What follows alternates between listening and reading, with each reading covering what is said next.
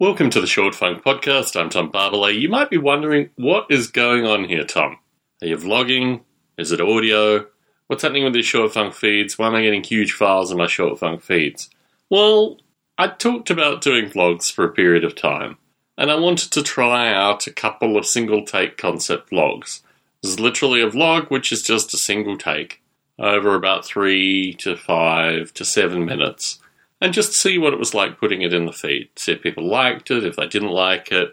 My perspective is I'll probably do one of these, maybe 2 of these, every 30 or so recordings.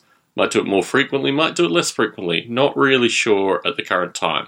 But I just wanted to test the format out. I had promised folks that I would start vlogging this year of the Short Funk recordings. So I just wanted to try a couple out. What you'll find through these is maybe insights, maybe things where visuals are probably far better than audio.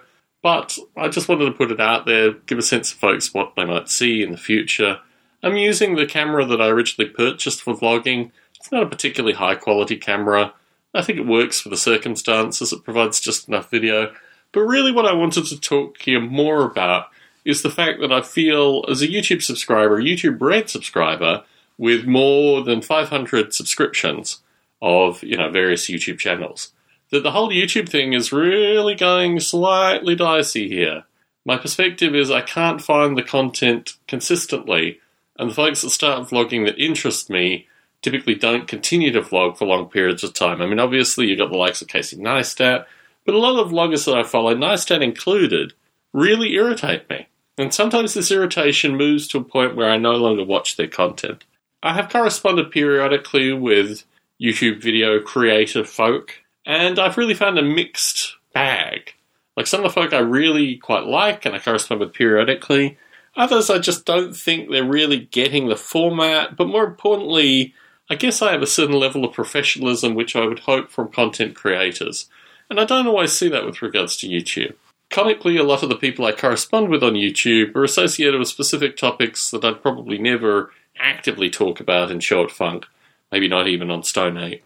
And in this regard, my YouTube watching is eclectic, but also the folks who I communicate with on these various channels, they're not really the kind of folk that I would normally communicate with or normally actively talk about. Discuss some of this on Stone Ape periodically, but in general I find the folks that I subscribe to on YouTube, it's a lower barrier for entry. I'll just click subscribe if I see some content that I like from them. And in this regard, I'm interested in seeing how putting YouTube footage up, because obviously these vlogs, they don't just exist as video files that come through podcast form. They're also going up on YouTube as well.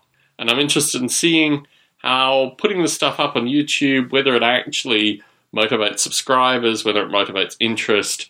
And then again, because I'm doing it not really that frequently, like once or so a month, maybe twice a month, doesn't really get into the whole vlogging thing associated with daily video format. So maybe I'm just dipping my toe in the water, maybe I'm just testing the technology, maybe I'm just seeing what happens in the medium term. But for now, it's the time I have allocated, the experimentation I'm willing to do. Tom Barbalet in San Jose, signing out.